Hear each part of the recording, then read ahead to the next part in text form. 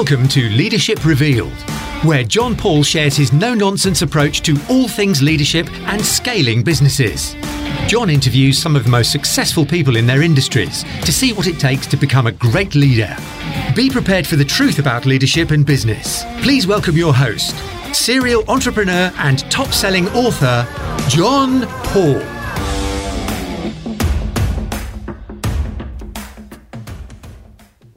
Should you train your staff? Now, it's a very leading or misleading title to a podcast because, of course, the answer is you should train your staff. Maybe I should emphasise one word, and that is the word you. Should you train your staff? As in, should you as the business owner be the coach, be the mentor, be the person training and developing your staff? Well, again, the answer is quite short in that you should be, but in what context?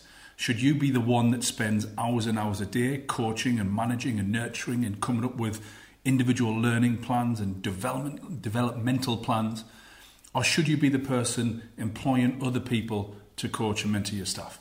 Well, again, the answer is not as straightforward as you might think. It really depends on you, your business. It depends on your ability, your skill set. But one thing is for sure is that you can get better at coaching and developing your staff. And you should. Because I believe if you are coaching your staff and you're mentoring your staff, it will make you better as a business owner and a business leader. So before we go further down that bit of the rabbit hole, I just want to talk to you a little bit about the price of not training your staff. And I think we can all agree that if you don't train your staff, bad things can happen. It's not going to be a good day at the office, pardon the pun, if you don't train and develop your staff. So if you don't train your staff, then they're not going to be to a certain standard. They're not going to deliver that customer experience that you want your business to be known for. There are going to be more mistakes because if you haven't trained them a certain way of working, so you haven't trained them the Castledine way, or you haven't trained them the Virgin way, or you haven't trained them the Amstrad way, or whatever your business is, or whatever industry you are, if you don't train them, they're not going to carry out and deliver the way that you want your business to operate. It's going to be a demotivating factor as well because in a previous podcast I spoke about what actually truly motivates people.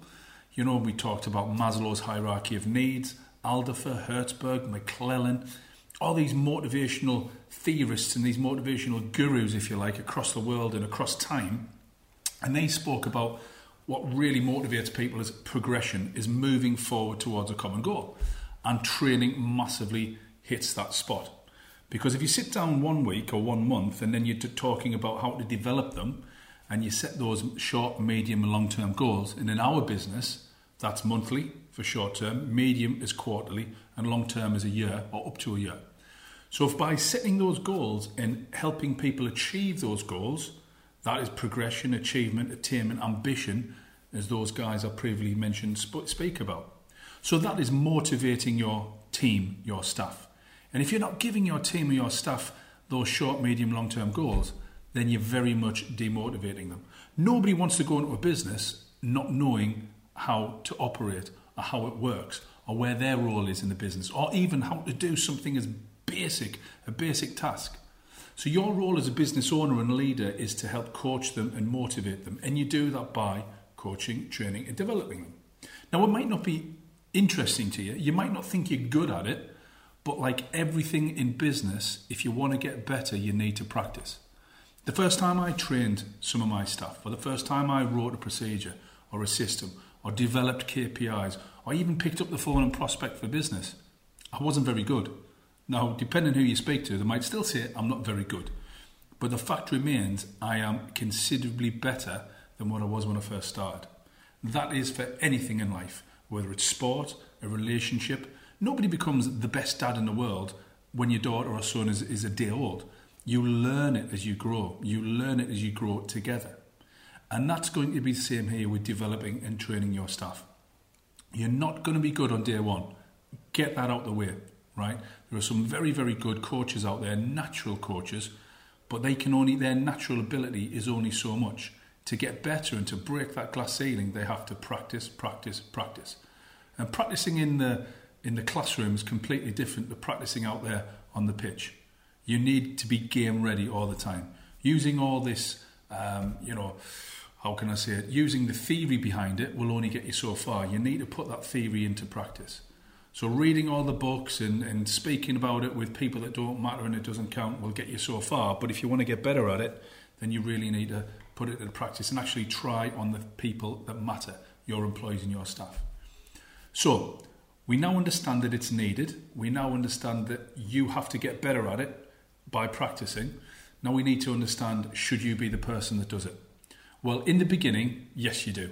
There's no getting away from it. Whether you like it or whether you don't like it, tough. You need to just get on with it. You know, when I started the business, I didn't particularly like emptying the bins. I didn't particularly like doing the accounts. I didn't particularly like doing the credit control. I didn't really like chasing up people who owed us money. But I had to do it when I first started.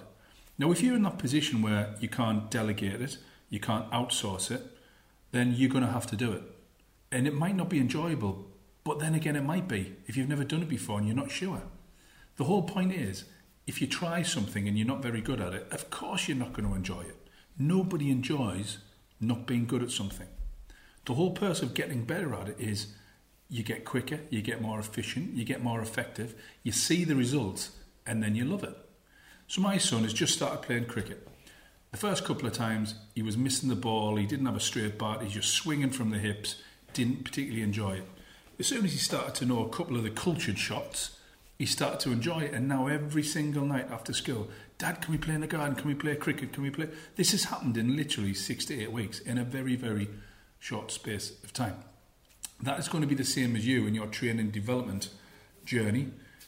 If you keep on going, you've got to be consistent.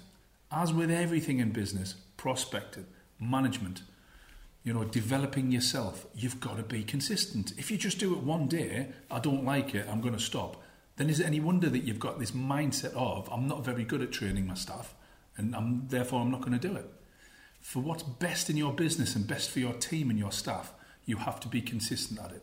In the absence of having the ability to delegate or outsource, it will really fall on you.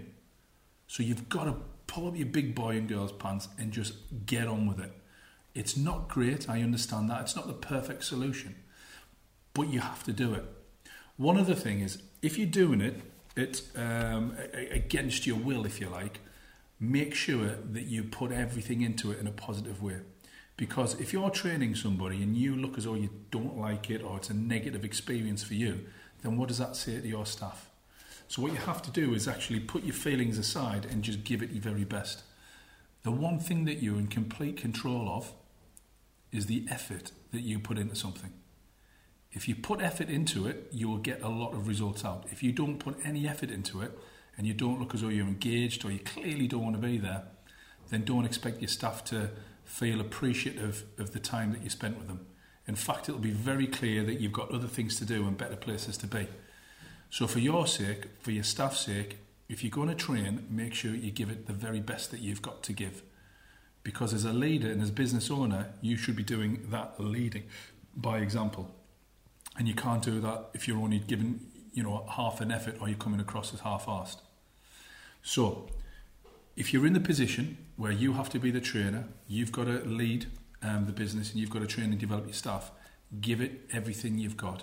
Make it consistent, do it to the best of your ability, and then as soon as you're large enough or you've to delegate or you can outsource it, then you can do so. But honestly, if you don't train and develop your staff, do not be surprised when they leave to go elsewhere or things don't go well or you can't performance manage them out of the business or they don't get better and you have more issues and more issues and more issues. One of the biggest issues I see in business is when staff or managers, business owners, do not invest the time and the energy and the effort. It's a little bit like laying the foundations to a good, solid business. You need to put all the hard work in now so you don't have to work hard later on. I'm a very fortunate position that I don't get involved in any training and developing of the business because I've got a great MD and now we've got a very good aspiring area manager who, whilst my MD is on maternity leave, my area manager is now training over the training and development. Now, don't get me wrong, every now and again I'll come in and we'll do some sort of coaching session on prospecting because I really enjoy researching, learning about the latest prospecting techniques and strategies, the latest perfect market appraisal that I speak about, developing the customer experience. And yes, I'll get in, I'll be involved because I want to and I can, not because I feel as though I have to. And there's a big difference. When you want to train and develop your team, you become across a lot more, you become a lot better than if you have to develop and train your team. So make sure you do things to your best of your ability. You're at that stage in your business where it's got to be you. And if it isn't, then you can delegate. But until that time, do not give any excuses not to do it, and give it the very best that you can.